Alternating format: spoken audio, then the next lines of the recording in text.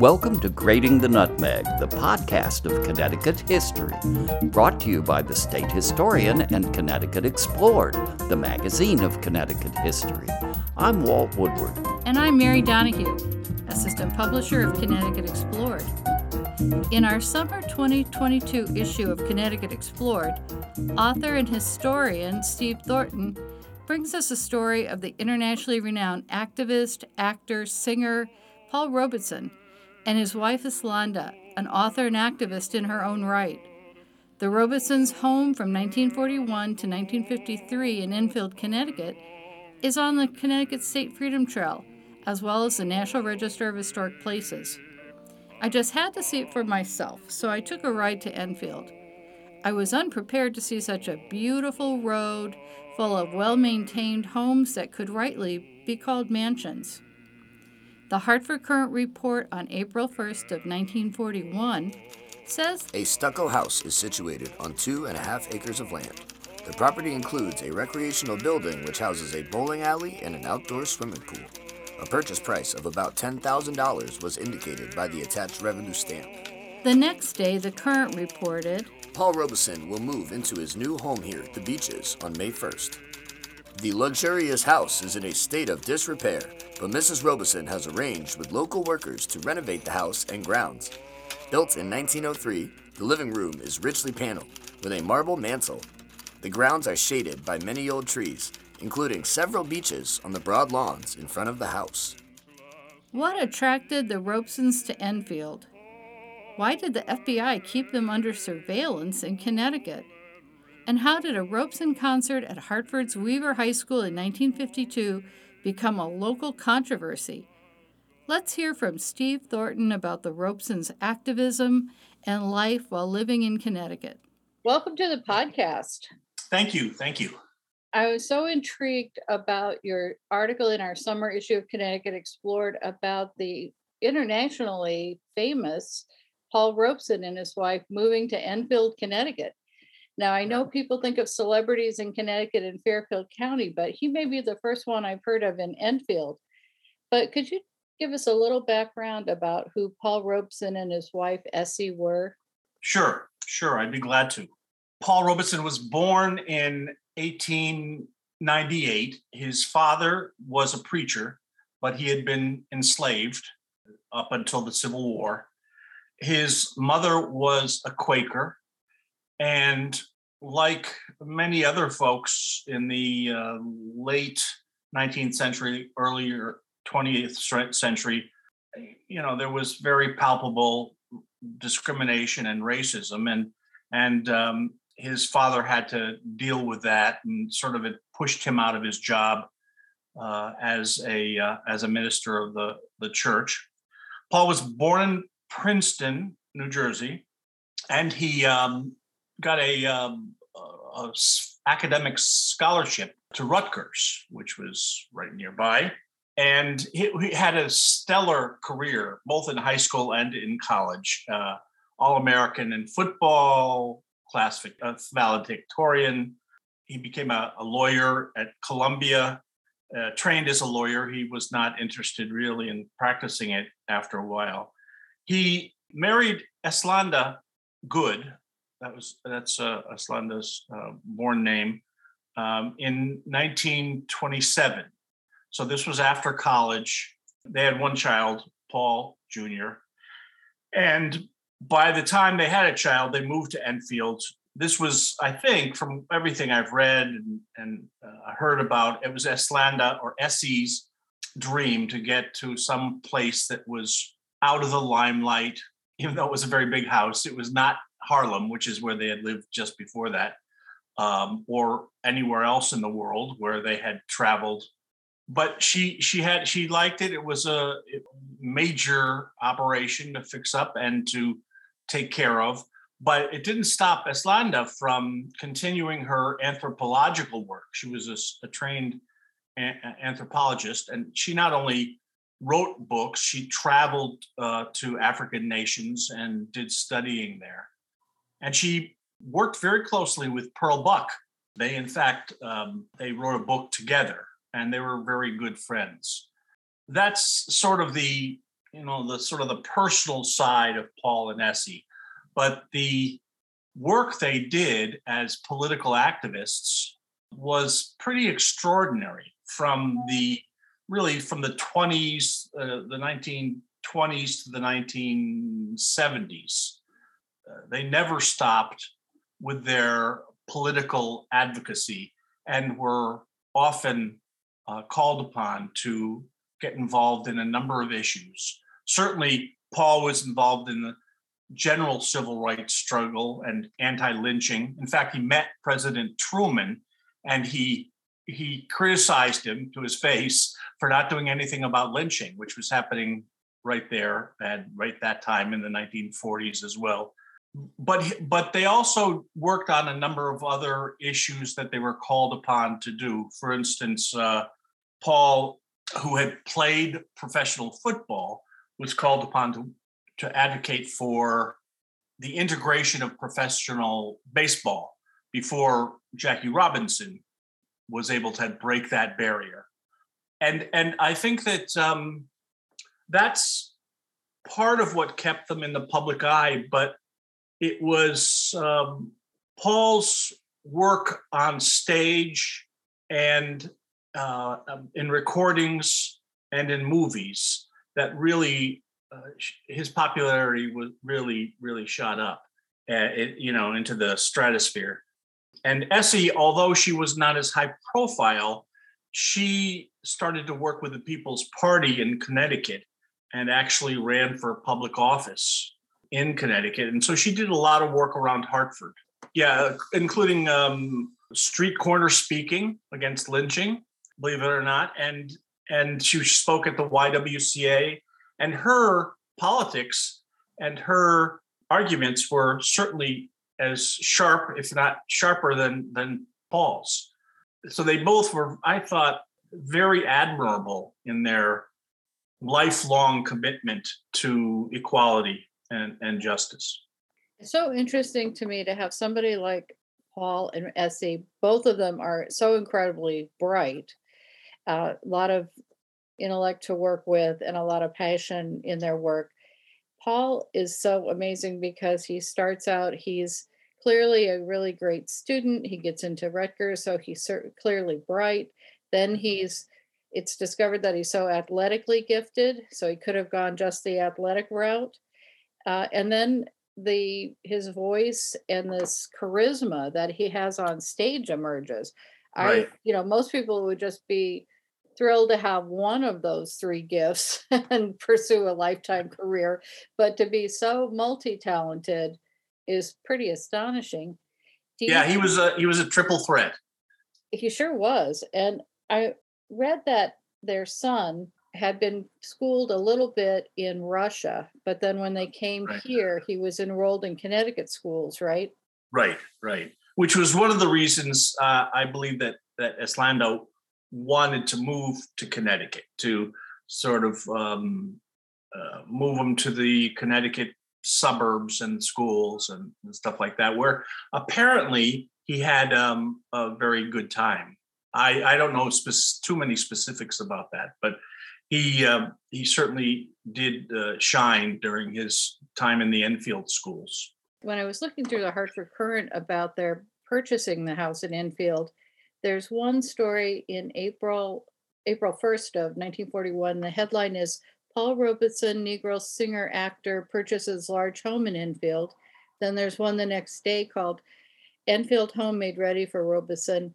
Workers start putting house in shape for May 1 occupancy by singer and family.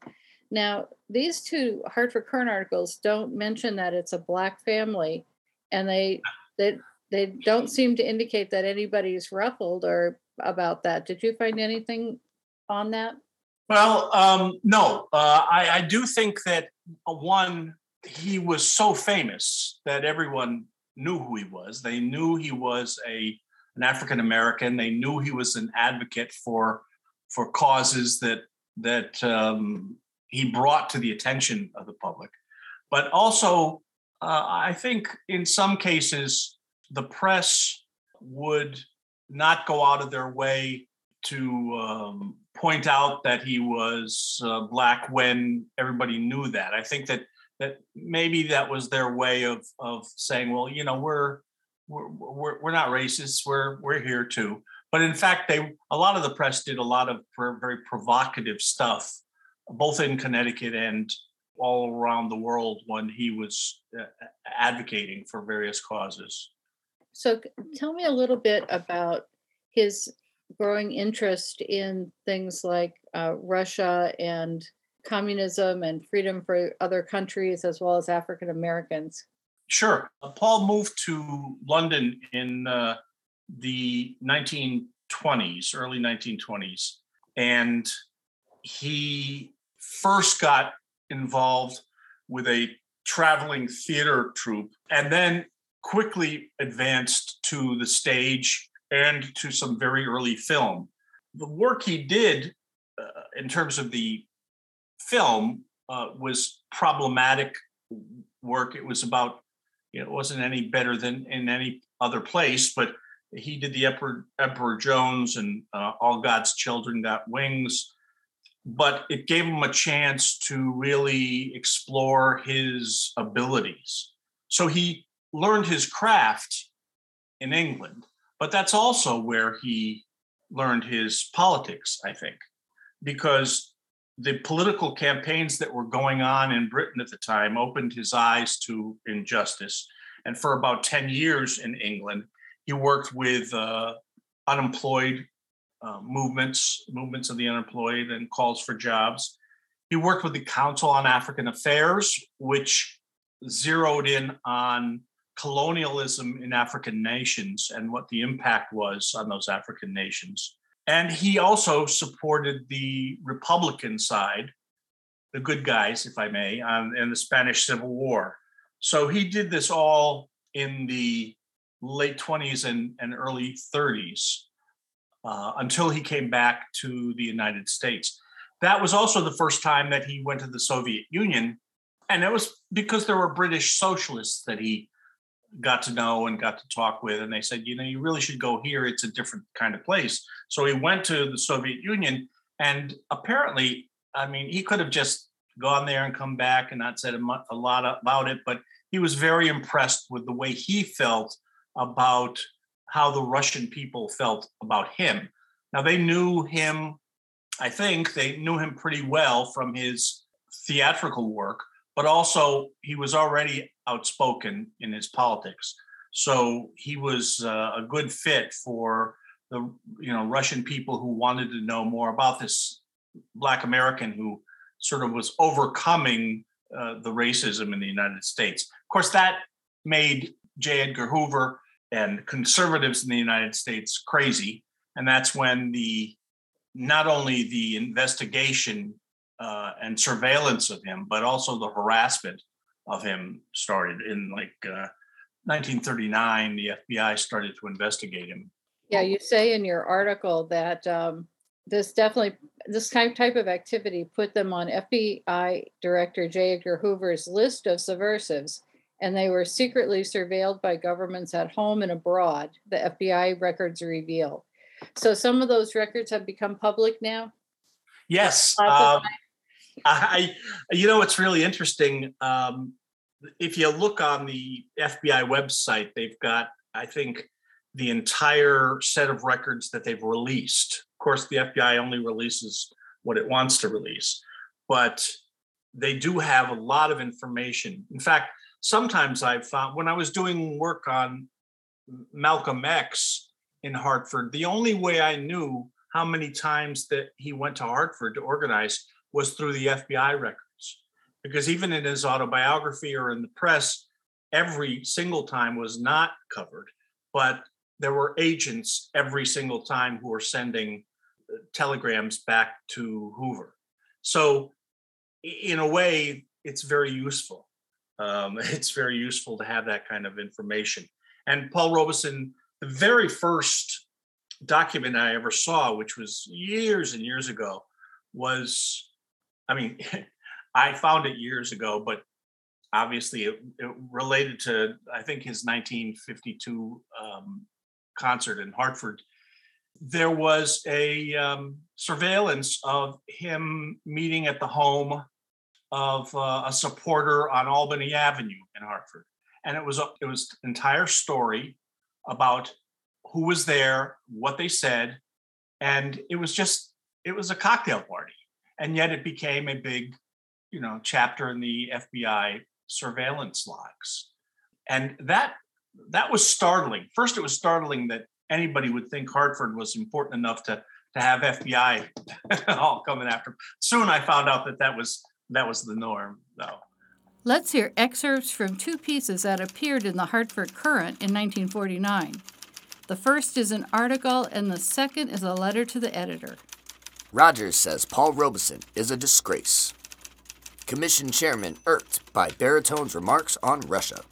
Paul Robeson is a disgrace to Connecticut, according to Willard B. Rogers, chairman of the Connecticut Development Commission.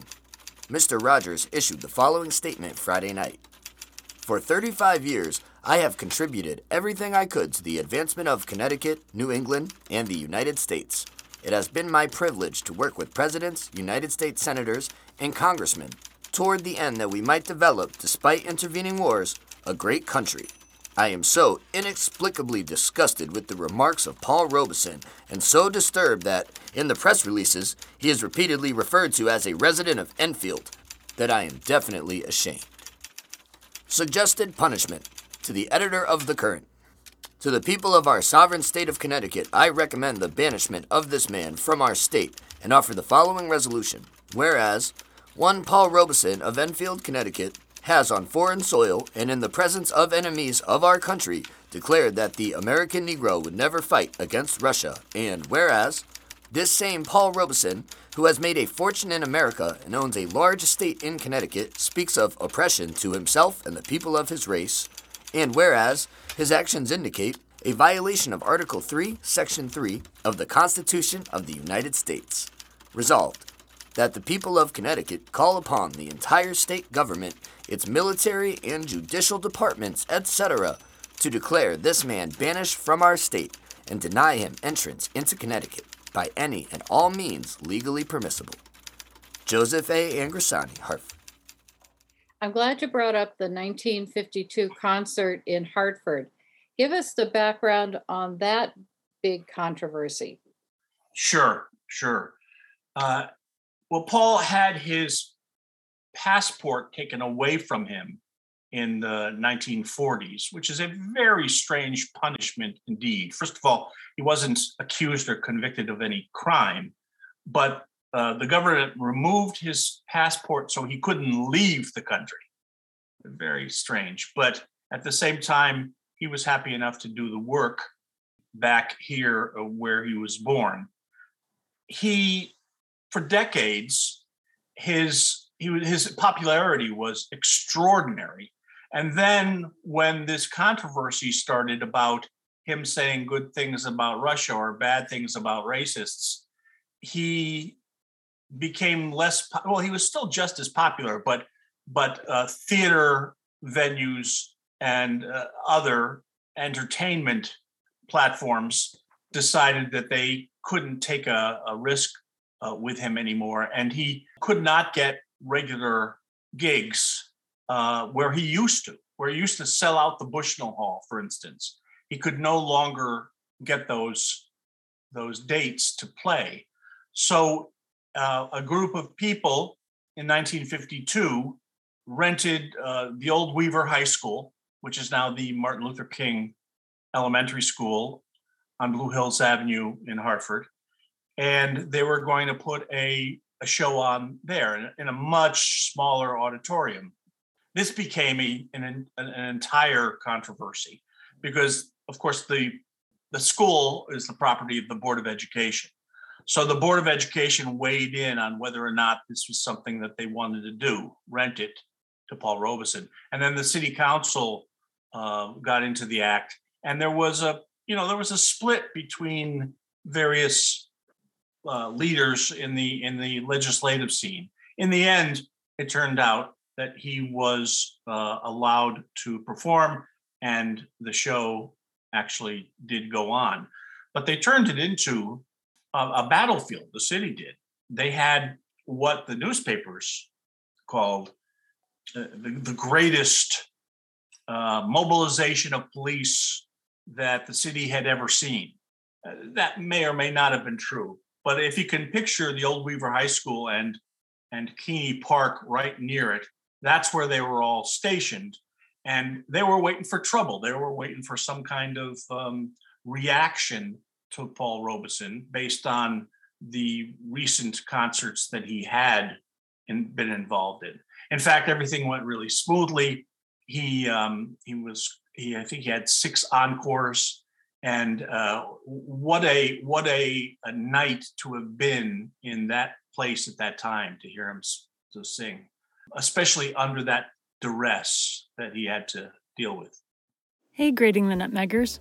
We'll return to the episode in a moment, but I want to invite you to deepen your connection to Connecticut history with the CT Explored Inbox subscription. It's our brand new e-newsletter that sends you the latest stories, exhibitions, and program announcements. Lots of great stuff to enhance your Grating the Nutmeg experience right to your email inbox.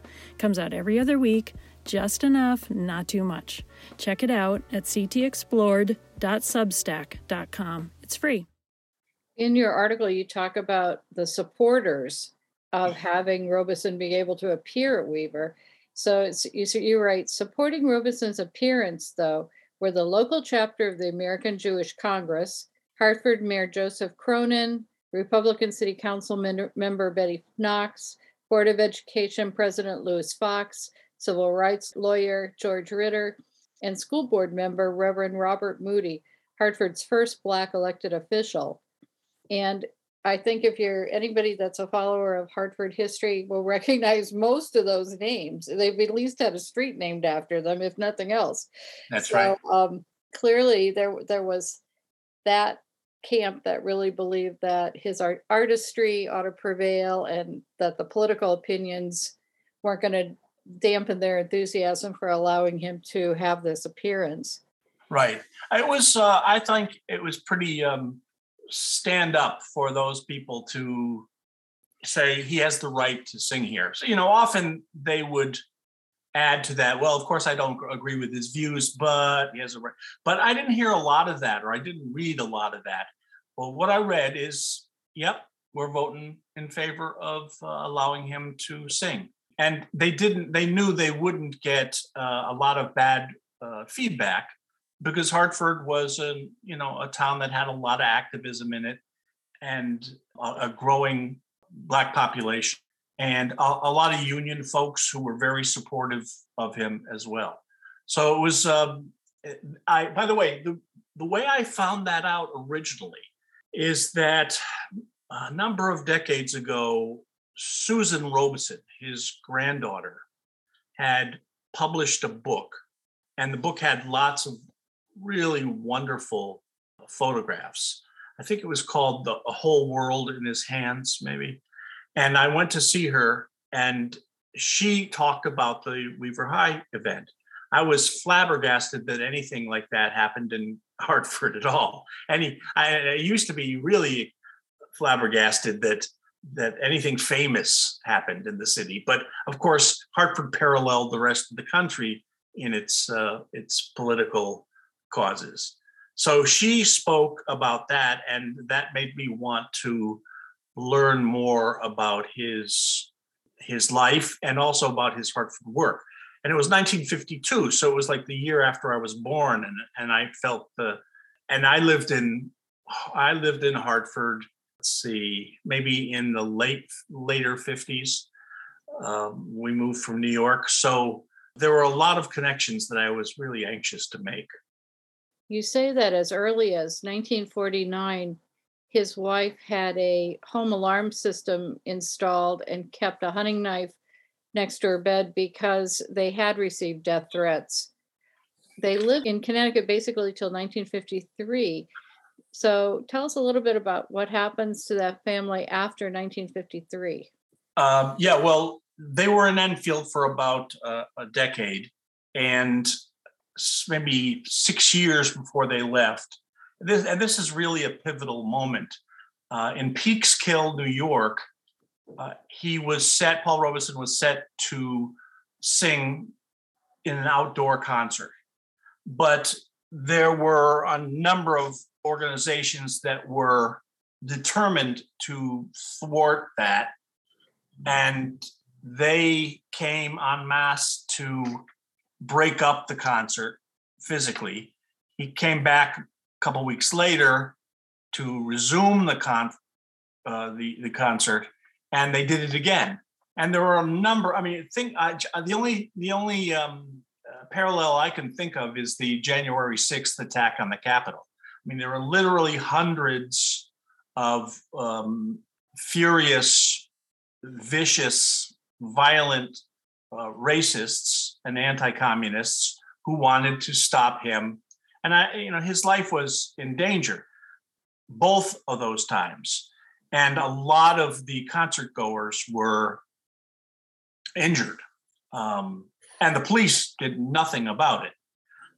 So after that, the criticism or the danger to Paul Robeson moved from just political to physical as well. And after that is when Eslanda not only put an alarm system up in their home, but also apparently put a weapon in her nightstand at night to protect herself.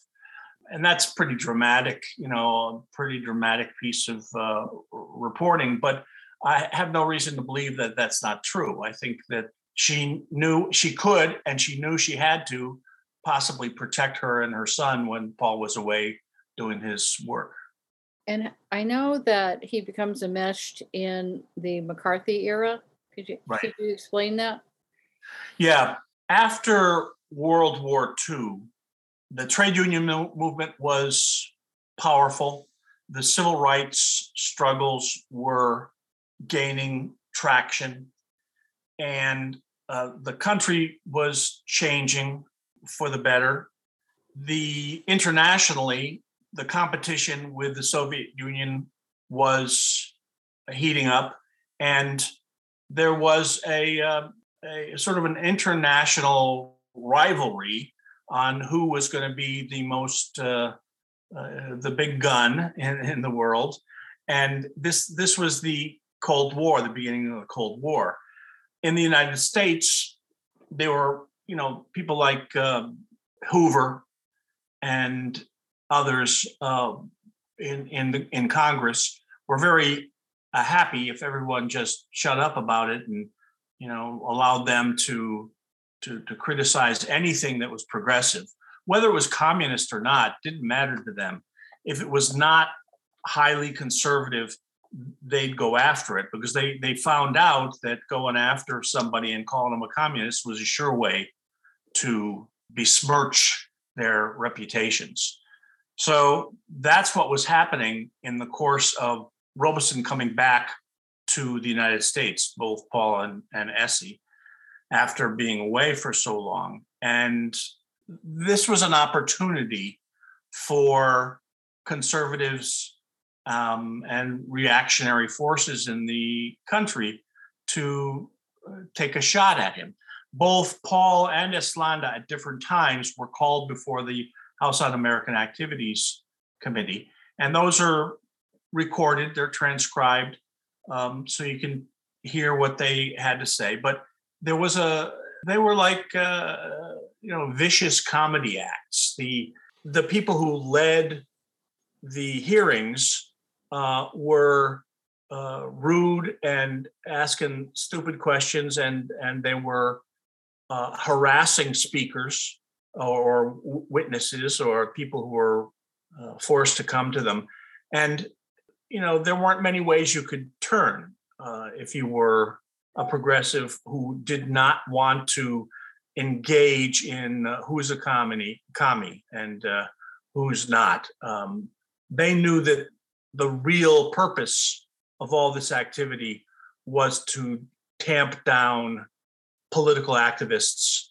And so both Paul and Essie had to go through that ringer. They came out the other end, but just the fact that they were there left a mark on their public reputations. Now, what years is the McCarthy era? What does that cover? Oh, well, it was all the entire 1950s, but and it was the beginning of the 1960s. It was still happening. Would he fall in that category of what they call blacklisted, where you really couldn't get entertainment contracts, you couldn't work for any of the major film studios? Right. Yes. That was that became a very effective way to take public artists out of the sight of the public. So if you were an actor, if you were a playwright, if you were a stage performer, a television performer, and your name showed up on a list that you had at one time signed a petition that Hoover decided was a Russian petition or a communist petition, you had two choices. You could either say, this is none of your business. I'm an American, and nobody's going to push me around, which is exactly what Robeson said. Or you could submit, and this is what was really pernicious about this system. You could submit to what the House Un-American Activities Committee insisted upon, which is you would name names. You would talk about other people who were also communists or were somehow associated with activities that were, not recognized as patriotic. And a number of people did that. I think they did that out of weakness and out of fear. And the most ironic thing about being blacklisted is that when the congressional committee would ask you questions about a certain person, they'd say, oh, so is this person a communist? The committee actually knew whether or not they were communists because they had done the kind of research before that. And it wasn't that they wanted to know new information. It's that they wanted to be able to have somebody else confirm it publicly so that the object of this red baiting would be further criticized and further humiliated. So there were an enormous amount of really, really fine performers and entertainers who, as well as trade union people and political people, who found their lives literally ruined. Teachers who were kicked out of teaching at schools simply because someone else said that they were a red. A good example of this would be people like, and I'm not sure everybody knows all these performers, but people like Zero Mostel, who was one of the earliest Tevias in Fiddler on the Roof. Zero Mostel was very much in the tradition of sort of left-wing political people, but mostly what he was interested in was performing. I remember Grandpa Walton and the Waltons, Will Geer. Will Geer was one of those people too. You may have seen the biopic of Lucille Ball and Desi Arnaz in the last year. Lucy signed a petition because her uncle was in the Communist Party, and that came back to haunt her decades later, even though she had no political activity on her record after that. So there were a number of people, hundreds and hundreds of people, whose lives were ruined.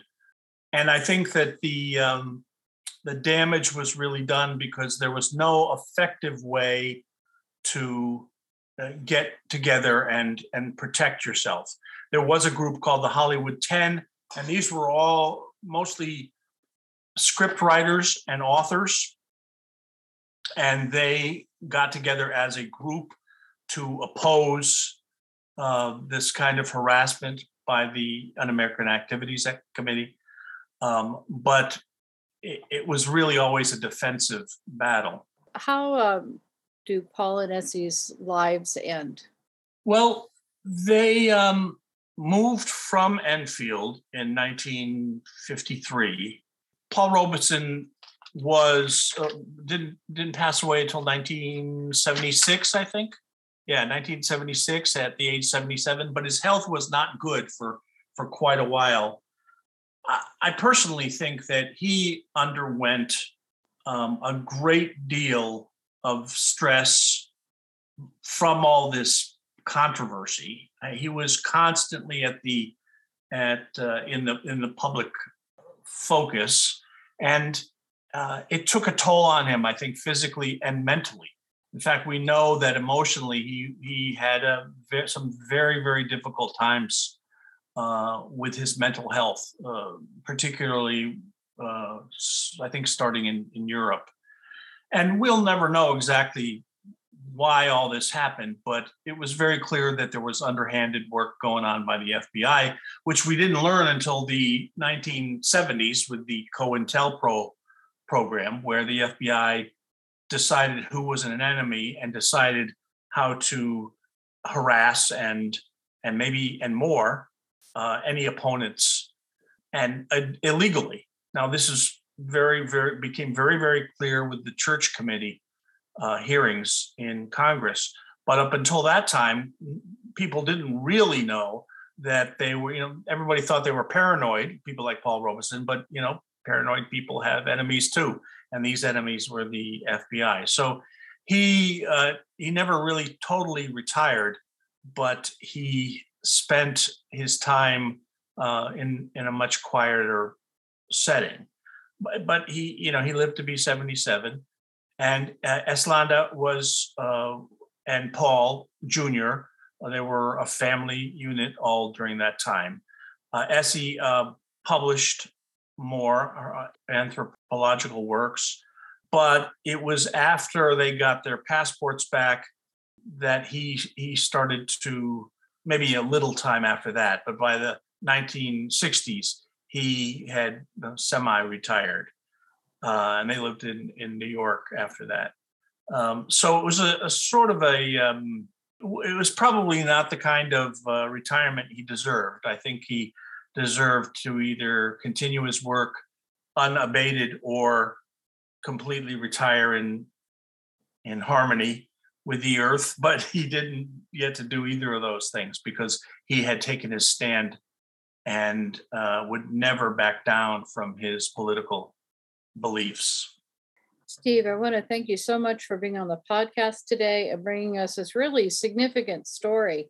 I think both of the Robesons are such pioneers and were such strong people. And it's so heartbreaking to know that they had such bad luck and bad forces in action against their careers. But it's a great story, and we're happy you brought it to us. Thank you. Well, it's my pleasure. Thank you. To hear more about a Connecticut citizen who was arrested and tried for being a communist, listen to his first-hand account from El Martyr in Episode 7, A Communist Arrest in 1950s New Haven. To learn more, get your copy of the summer 2022 issue of Connecticut Explored at ctexplore.org. And to learn more about Hartford history from the grassroots, visit the Shoe Leather History Project at shoeleatherhistoryproject.com. This episode was produced by Mary Donahue, Assistant Publisher of Connecticut Explored, and engineered by Patrick O'Sullivan of High Wattage Media. Please join us again for the next episode of Grating the Nutmeg.